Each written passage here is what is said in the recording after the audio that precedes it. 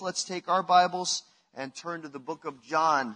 The book of John, chapter 6. We're going to read about a dozen verses to give some context to the one verse that we're going to really key in on this morning.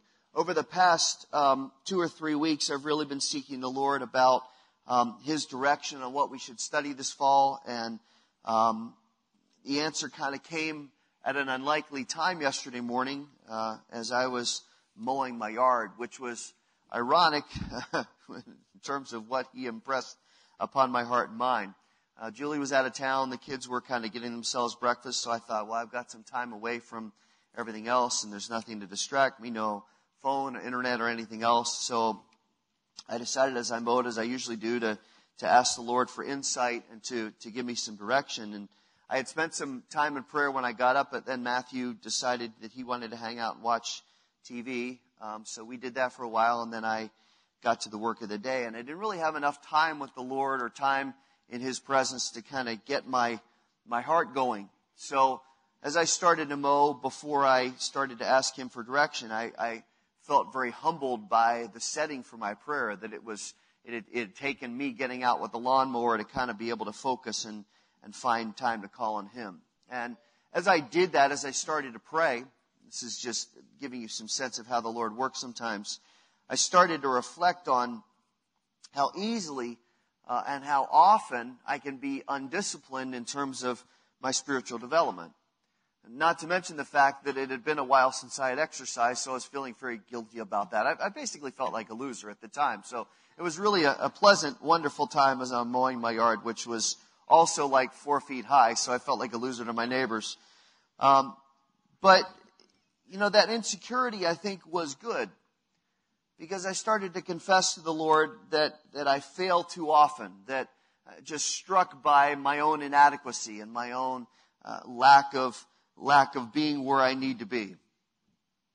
And I asked Him to forgive me and to help me be more faithful in some areas of my life. And it was at that point that the Holy Spirit really started to impress things on my heart. One of the things was I can't be alone in feeling that way. I'm sure other Christians feel that way, and that we should take the fall to study how to redeem our time better for the Lord, how to be more godly in our lives, how to be more efficient in what we do, how to prioritize many areas of our life for the Lord. In 1 Timothy 4:7, Paul tells Timothy to discipline himself for the purpose of godliness. And that really kind of piggybacks on what we've been studying as we went through the book of 1 Peter. We've been learning the importance of moving on to maturity spiritually and how we need to reach a different place in terms of our walk. And now that we've seen the need, and now that we've seen some of the goals emphasized in what Peter taught us, we need to learn how to get there. And I want to be specific over the next month or two in terms of practical application. I want to look closely at the foundational areas in which we need to be fervent to be disciplined, so that we will become more like the Lord, because that's what godliness is. Godliness is being like God. So if we are going to be like God, and that's a very humbling and a very sobering and a very strong phrase, that you and I would be like God.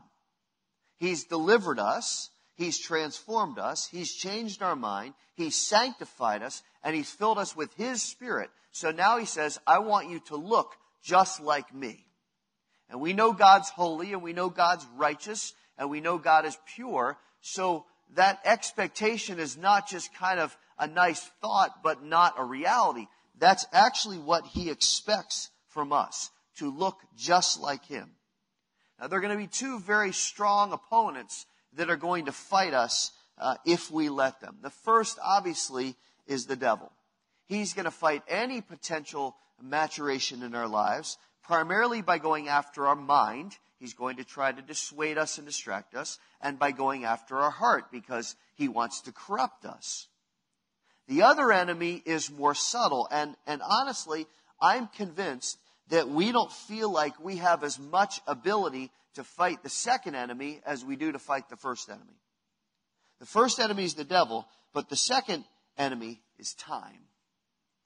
I'm reasonably sure that if I said, what is your number one complaint? What's the number one conflict in your life? That the vast majority of us would say, I don't have enough time.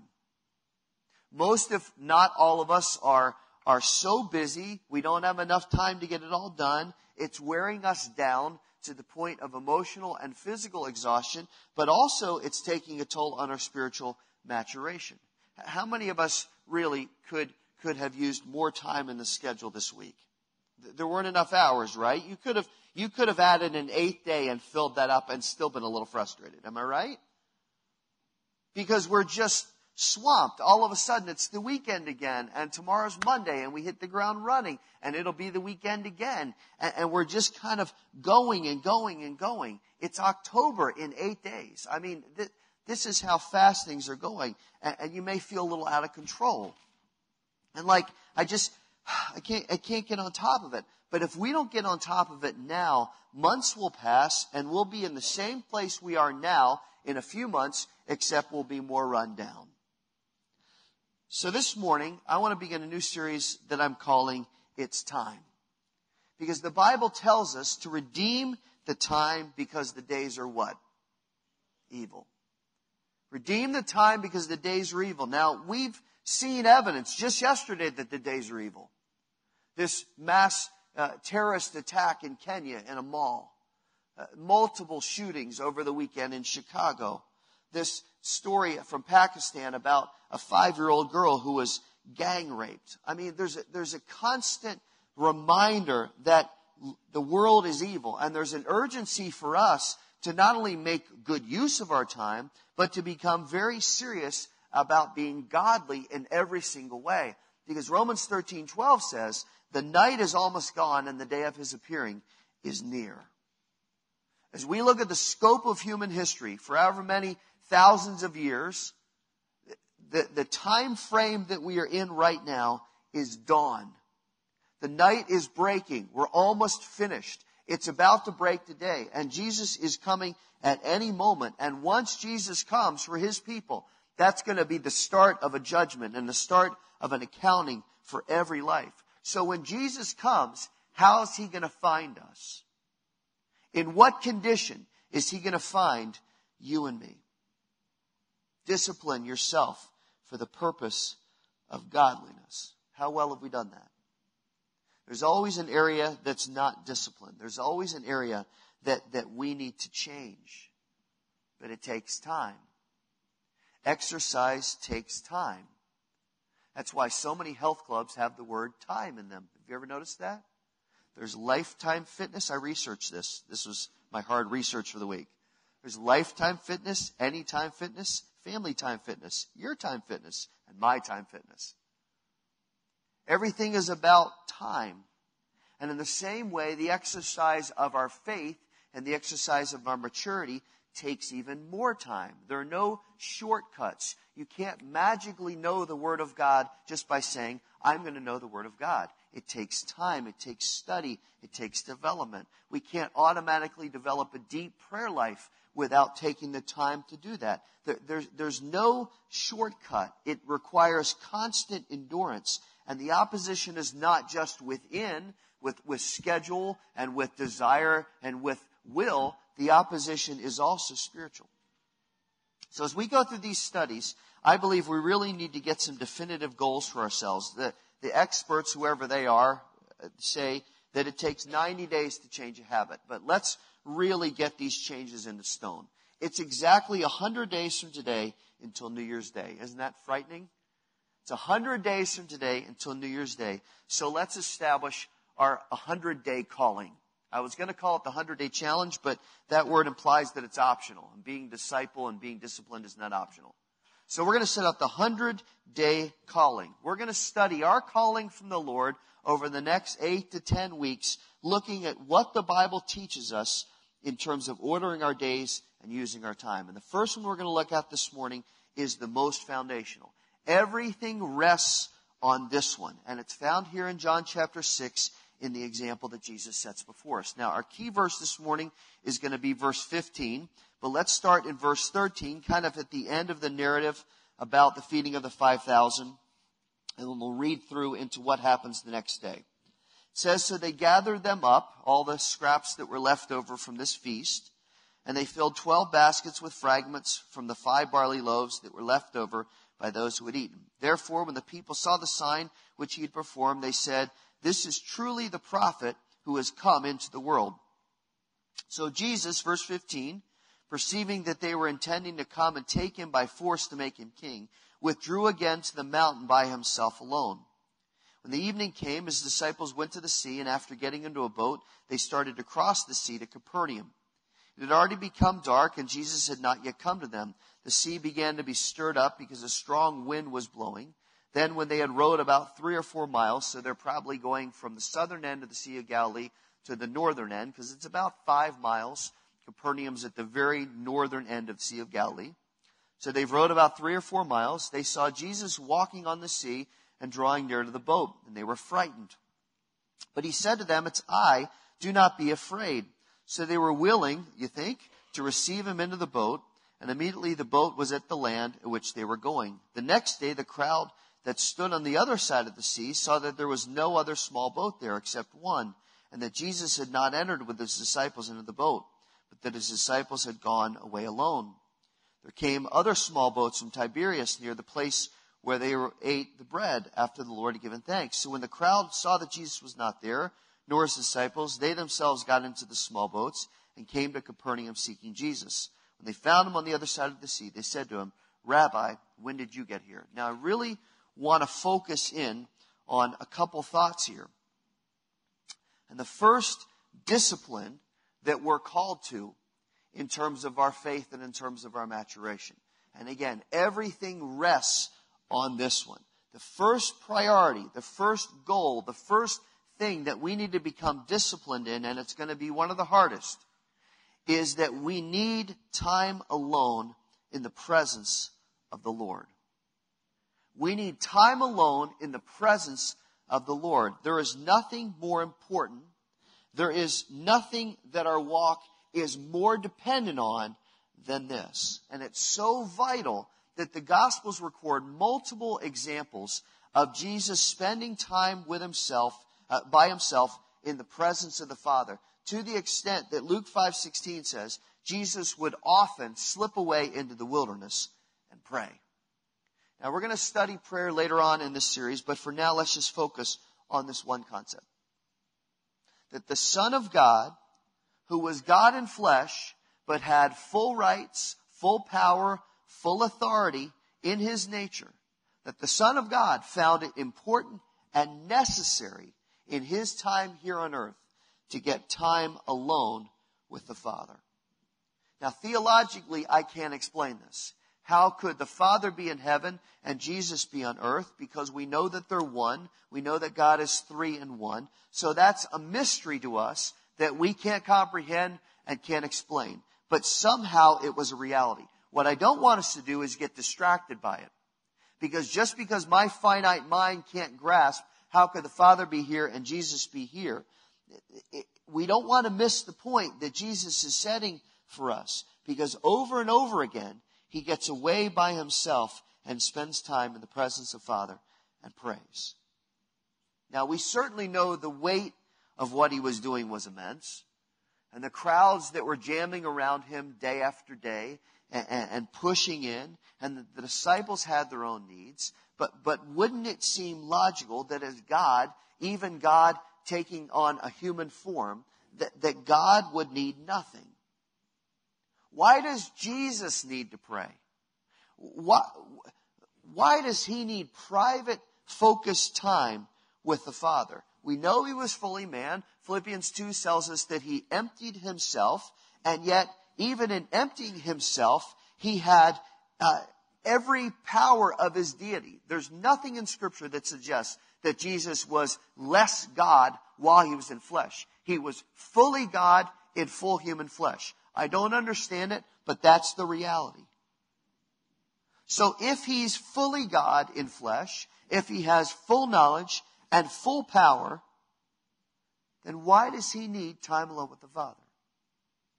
Well, he's in all points tempted like we are, yet without sin. And yet these times alone in the wilderness don't seem like times where Jesus is preparing himself for temptation. They don't seem like times where he's under the weight of temptation and he has to be with the Father for comfort and strength. This is not testing time. These are intentional, purposeful times where Jesus says, I got to get away from you, away from this, away from all that's required of me, and I need to go be in the presence of the Father and be refreshed and gain strength. And it seems from the text that there are 4 primary reasons why he did this. And I want us to study these this morning because they're highly important for us. Why do we need focused time with the Lord? Why do we need to get alone and be in the presence of the Lord? We know how hard that's going to be. We know what our schedules are like. We know the demands 24/7 now of what's going on. So how are we really going to buy this time? If Jesus did it, how much more important is it for us? Because he was God in flesh. We're not. And while it's hard for us to understand how Jesus would need this, we have to think about these concepts from the standpoint of his humanity. Because he was like us. He lived like us. He was tested like us. And he's showing us the example of how we should live. Now stay here because we're coming back. Turn back to Luke chapter 6 just for a minute. And let's try to get some understanding of some of the reasons why this might be necessary for us. Luke chapter 6, and I want you to just look at verse 12. Because prior to choosing his disciples, Luke chapter 6 verse 12 says that Jesus spent the whole night in prayer to God.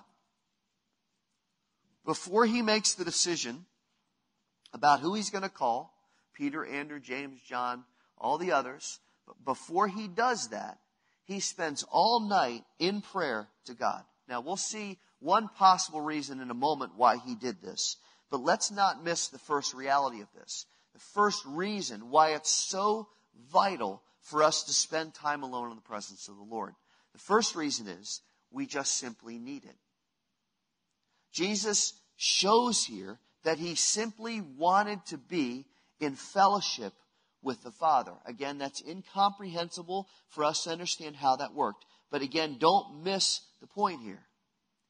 Because Jesus, at the start of his public ministry, knowing the demand that it would put on him, and the opposition that he'd face, and the fact that the ending point would be the cross, that he'd eventually go to the cross, he takes time in the presence of God, and he revels in that relationship.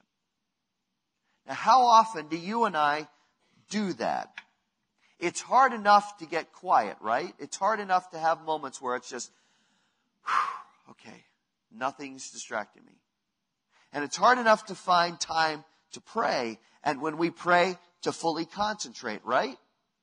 But there is great value here that Jesus shows us in just being in God's presence with no qualifications and no demands.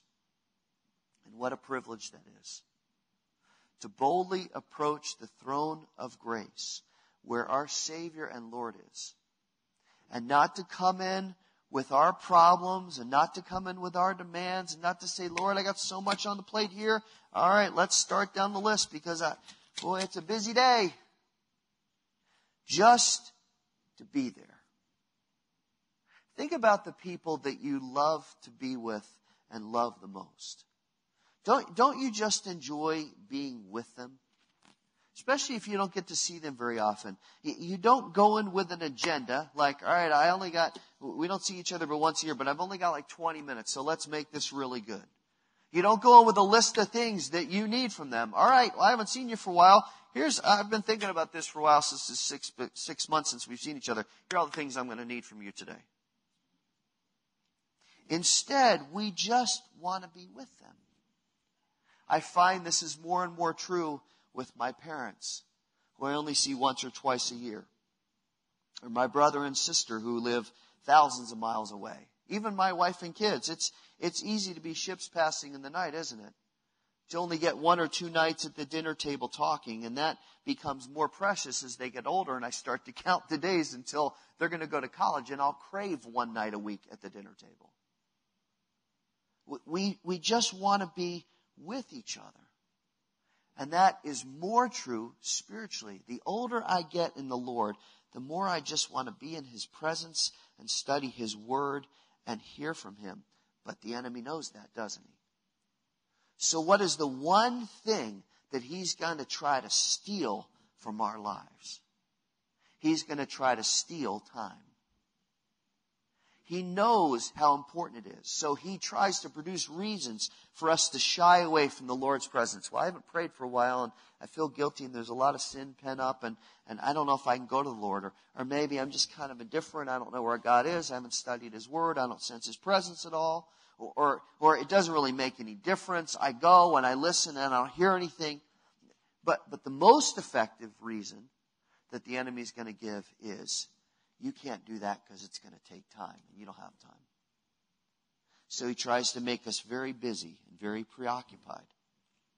As it relates to our families, let's emphasize sports, and let's emphasize work, and let's emphasize other responsibility. And if there's any gap in that, let's fill it in with our digital relationships rather than our personal relationships. And then he wants us to get busy and preoccupied so he can hinder us spiritually, so we won't get time in the presence of the Lord, and we won't, by extension, get wisdom for the Lord and know His leading and understand what He's doing, because we've got so much. And as all this kind of stress and anxiety kind of heightens, the best thing we could do is to say, stop, I need to refocus and get in the presence of the Lord. But the more stressed we are, the more stressed we become. And the more we try to fill that, manage it, and work it, and eventually all that time just disappears. Notice how Jesus here in verse 12, notice how He makes it a priority. Closeness with God was essential, so He goes out alone in the night. Now, for years we've heard that the best time with the Lord is in the morning. And that may be true. Start your day with the Lord. But at that time, society woke up very early and went to bed very early. So for Jesus, the best time for Him to go out was at night. Our culture now is 24/7. There's no time that's really ideal because we're married to technology. So we have to choose the time that's best when we can focus and not be interrupted. But that also has to be very intentional. It means taking a break from technology at night, and when we wake up, not jumping on our whatever first thing in the morning, right? Sometimes we roll over bed and it's like, my iPhone, my iPod, my computer, my whatever. I'm going to check what's happened in the night, like there's been some great, party that's been going on while we've been asleep. Oh, I missed it. Come on, you know that's true. We've got to break away from that and spend time just in the presence of the Lord. Now look at the second reason Jesus did this. He spent the whole night in prayer to God to have wisdom and understanding about God's leading. Now again, think humanly here, because He had complete omniscience as God. But He is giving us an example. He's showing us and teaching us what we should do, and that we need wisdom from above so we will know what is pleasing to the Lord and how He's directing our paths. One of the greatest promises in the Bible is one that I don't think we utilize often enough. It is in James 1:5, which says, if anyone lacks wisdom, let him ask of God, who gives to all generously and without reproach, and it will be given to him. But let him ask with faith, without any doubting, for the one who doubts is like the surf of the sea that's driven and tossed by the wind. Now, the condition of the promise is important. We have to fully trust God when we ask for wisdom. But when that condition is met, God says, my promise is secure and my promise is binding. I will give you wisdom, and I will give it abundantly and generously. How awesome is that? When you pray by faith and you say, Lord, I don't know what I'm doing. I need direction. I need counsel. I need wisdom, just as I'm doing as I'm mowing the lawn, chopping down the grass. Lord, I don't know what I'm doing. I need direction, counsel, and wisdom on what to do next. God says, I will not only give you wisdom, but I'll give it abundantly. How many need abundant wisdom this morning? I know I do. I don't want just a little. I want a whole bunch. And God says, I'll be liberal with it. I'll give it to you abundantly and generously. And let me tell you how true and how practical that promise is. And I debated telling this story because it sounds a little wacky. But the Lord really fulfilled this yesterday as I mowed. When the idea for this concept of talking about how we use our time started to develop in my mind, I asked the Lord, Lord, is this one message or is this a series? Not being mystical, you know me. Immediately, I heard the word, it's a series. Okay? All right. And then I started to think about this 90-day habit concept. And I started to try to count how many days till Christmas. And it was really depressing because it was in the 90s. And we need to start shopping now because the sales are going to start soon. But I started to think, and I got an idea in my mind. I said to the Lord, if it's exactly 100 days to New Year's, I wasn't tempting him. I just thought it was interesting. If it's exactly 100 days to New Year's, I will know for sure that you're telling me this is what we're supposed to study.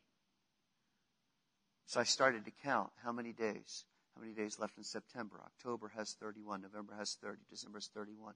And it was exactly 100 days today. Now you may think, well, that's kind of stupid, Paul. It's a dumb illustration. I don't think it is, because this is what happens when we ask the Lord for wisdom. And if he can show me that much clarity as I'm mowing, imagine what he can show us when we have focused time in his presence. The Lord speaks when we listen. And we're all busy, so it's hard to find that time sometimes. But that only means that the noise and the clutter is going to make it that much harder to hear him. So we have to get the noise and the clutter out of the way. And we have to say, Lord, I'm going to come into your presence and I'm going to listen. Now turn back to John 6 because God's going to do two more things for us when we do this. The third example Jesus gives us to prioritize time alone with the Lord is that we need time in his presence to gain power and strength. How many need power and strength this week? When we get time in the Lord's presence, he gives us power and strength. Notice in John 6:15 that he gets away from the crowd right after he's healed many of the sick and after this miracle of feeding thousands of people with 5 loaves and 2 fishes. And in verse 14, the verse right above it, always look at context, it says that the crowd now recognizes this is the Messiah. This is the anointed one from heaven that has come to be our Savior. Awesome. It's finally happened. The crowd is energized. This is why he's come. He's come to be recognized as Messiah. So wouldn't it make sense, think humanly now, wouldn't it make sense to not leave the crowd at this point and not to go up into the mountains by himself? Why not leverage the momentum? They finally get it. They recognize him. And he could say, awesome, now let's push forward. But here's the wisdom of Jesus. And here's what he wants to teach us. Because he recognizes that the timing and the motive was wrong. We'll see that in the final thought in a minute. But he also knew that in his humanity, he needed to be strengthened and refreshed for the time of ministry. So what does he do? Look at the text. He gets away from the crowd. Not to run away from the people, not to be indifferent to their problems, but to be able to get into the presence of the Father and to get power to deal with the responsibility of what he's doing. All the demands, all the expectations, all the questions, the crowd pushing in, hundreds, thousands of people pushing, pressing, trying to get close. Listen, no one knew busyness like Jesus. When did he ever get a break? Even when the crowds are gone, he's still got 12 guys looking at him. What are you going to teach us now? Do we get some inside information now, Jesus? Who of us is the best? Which one? What are you going to do tomorrow, Jesus? Where are we going tomorrow? What kind of crowds? Boy, that was amazing. And they're da, da, da, da, da, da, da, da. And Jesus gets no break. It's not like he gets to retire to his room at the Capernaum Hilton and have some downtime. He's with them constantly. Talk about having to be continuously on. He never gets a break. No wonder he withdrew to the mountains alone. And this is the great secret of personal and spiritual refreshing, that when we make time to get alone with the Lord, that we receive power from the presence and the filling of the Holy Spirit. You remember Acts 1:8? You will receive power after the Holy Spirit has come upon you. Well, how's the Holy Spirit going to come upon us? We've got to get time alone with the Lord and say, Lord, refresh me and refill me. Refresh me, refill me. Now, we usually try to get this effect through our habits. Oh, I need a nap. Need to relax for a couple minutes. Or I need to just have downtime. Let me just watch this TV show or this game and let me just recharge a little bit. Anybody feeling this today? Or you know what? I need a hobby. I think I'll go play 18 holes. Or I'll scrapbook with my headphones on. Or we just need a little mini vacation. Let's get away for the weekend. Or I'll turn off the cell phone for an hour. I'll shut the computer. All those are good things. I'm not diminishing those. But there is nothing that compares to time in His presence. Because we may get a little physical strength back and a little emotional strength back. But what we need is spiritual strength from the Lord to get into the battle. And that power is especially important for the final reason that Jesus took off alone. Look back at the text. We need time in the presence of the Lord, this is in verse 15, to prepare for and to overcome temptation. Now we look at the text and we go, where's temptation? The devil's not there. There's nothing pressing on him. Oh, temptation's so subtle sometimes, isn't it? And there's a great subtlety to the temptation here. Because the people accept him as Messiah. He's proven himself through his teaching and his miracles. The disciples have buy-in. The people are excited. And there's a push now for him to have greater prominence. He senses that the people now want to make him king.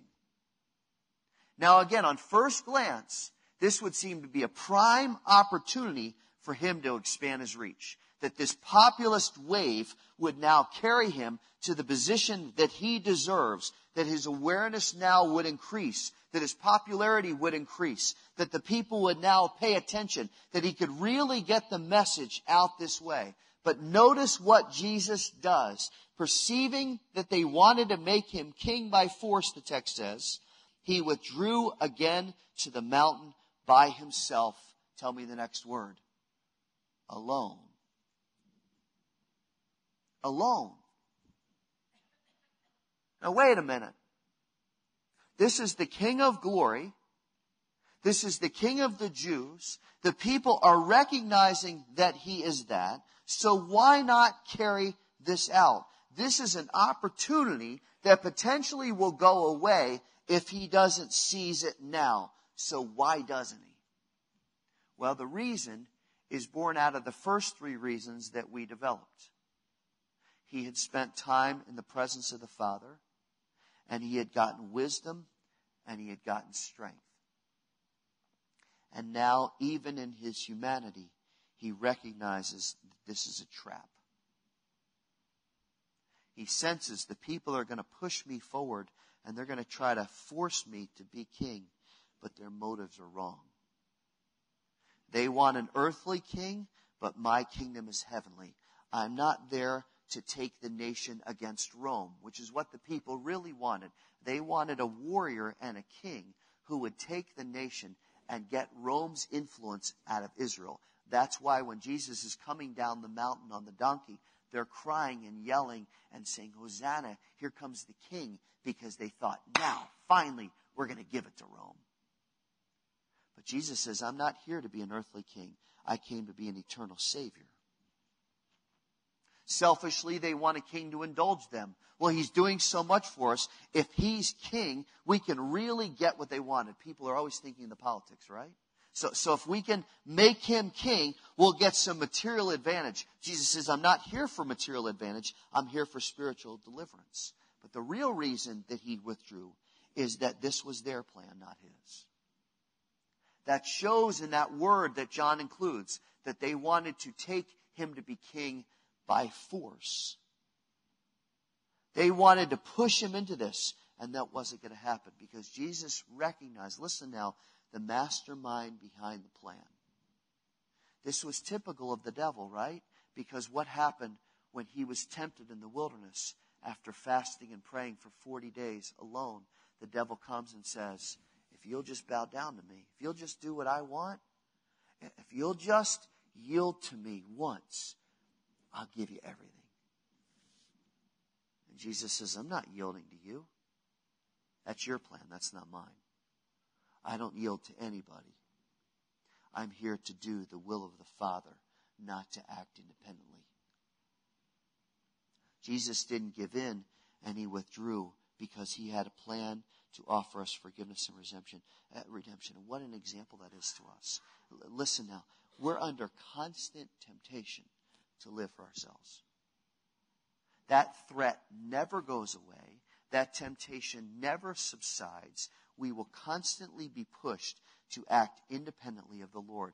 But the more time we spend in his presence, the more we'll understand the wisdom and joy of trusting him. And that's the underlying truth for everything else we're going to study. Because being close to the Lord and having wisdom and power from him is the only way we're going to develop discipline in each of the areas that we're going to study so that we will become godly. The fact that God even says to you and to me, you can become godly, is beyond my understanding. Because I know myself. Paul Rhodes, godly? Paul Rhodes looks like God? How could that happen? But the Lord says, it will happen. It will happen if you will discipline yourself for the purpose of godliness. If you will set your heart and your mind on me, I will make that happen. There's not a person in this room who doesn't need more time in the presence of the Lord. Right? There's not a single person in this room that can say, I actually spent too much time in God's presence this week. I don't know. I got out of control. It's crazy. Like 55 hours, I'm overloaded. Every one of us needs more time in the presence of the Lord. And listen, I'm speaking to myself here. That's not going to happen by good intention. It's only going to happen by us purposefully setting aside time like Jesus did to be in the presence of the Lord. It is time for us to do this, church. It is time for us to make this an unwavering priority. And we're going to emphasize this time more and more as a church starting in October. But it starts with you and me today. Every day for 100 days. And if we do it every day for 100 days, it will become so ingrained in who we are that we will not be able to think of ever going back. You ready? Let's get to it. Let's close our eyes. Father, we thank you this morning for your word. Lord, your word is so wonderful. And your leading is so powerful. And your truth is so real. And Father, this morning you've laid before us the need to spend more time in your presence. Lord, the first thing the enemy is going to do, he's doing it right now, is going to try to convince us that this is wrong. That there are too many demands, we're too busy, there's too much on the plate. It's a nice concept, but it's just not realistic. Lord, he's a liar.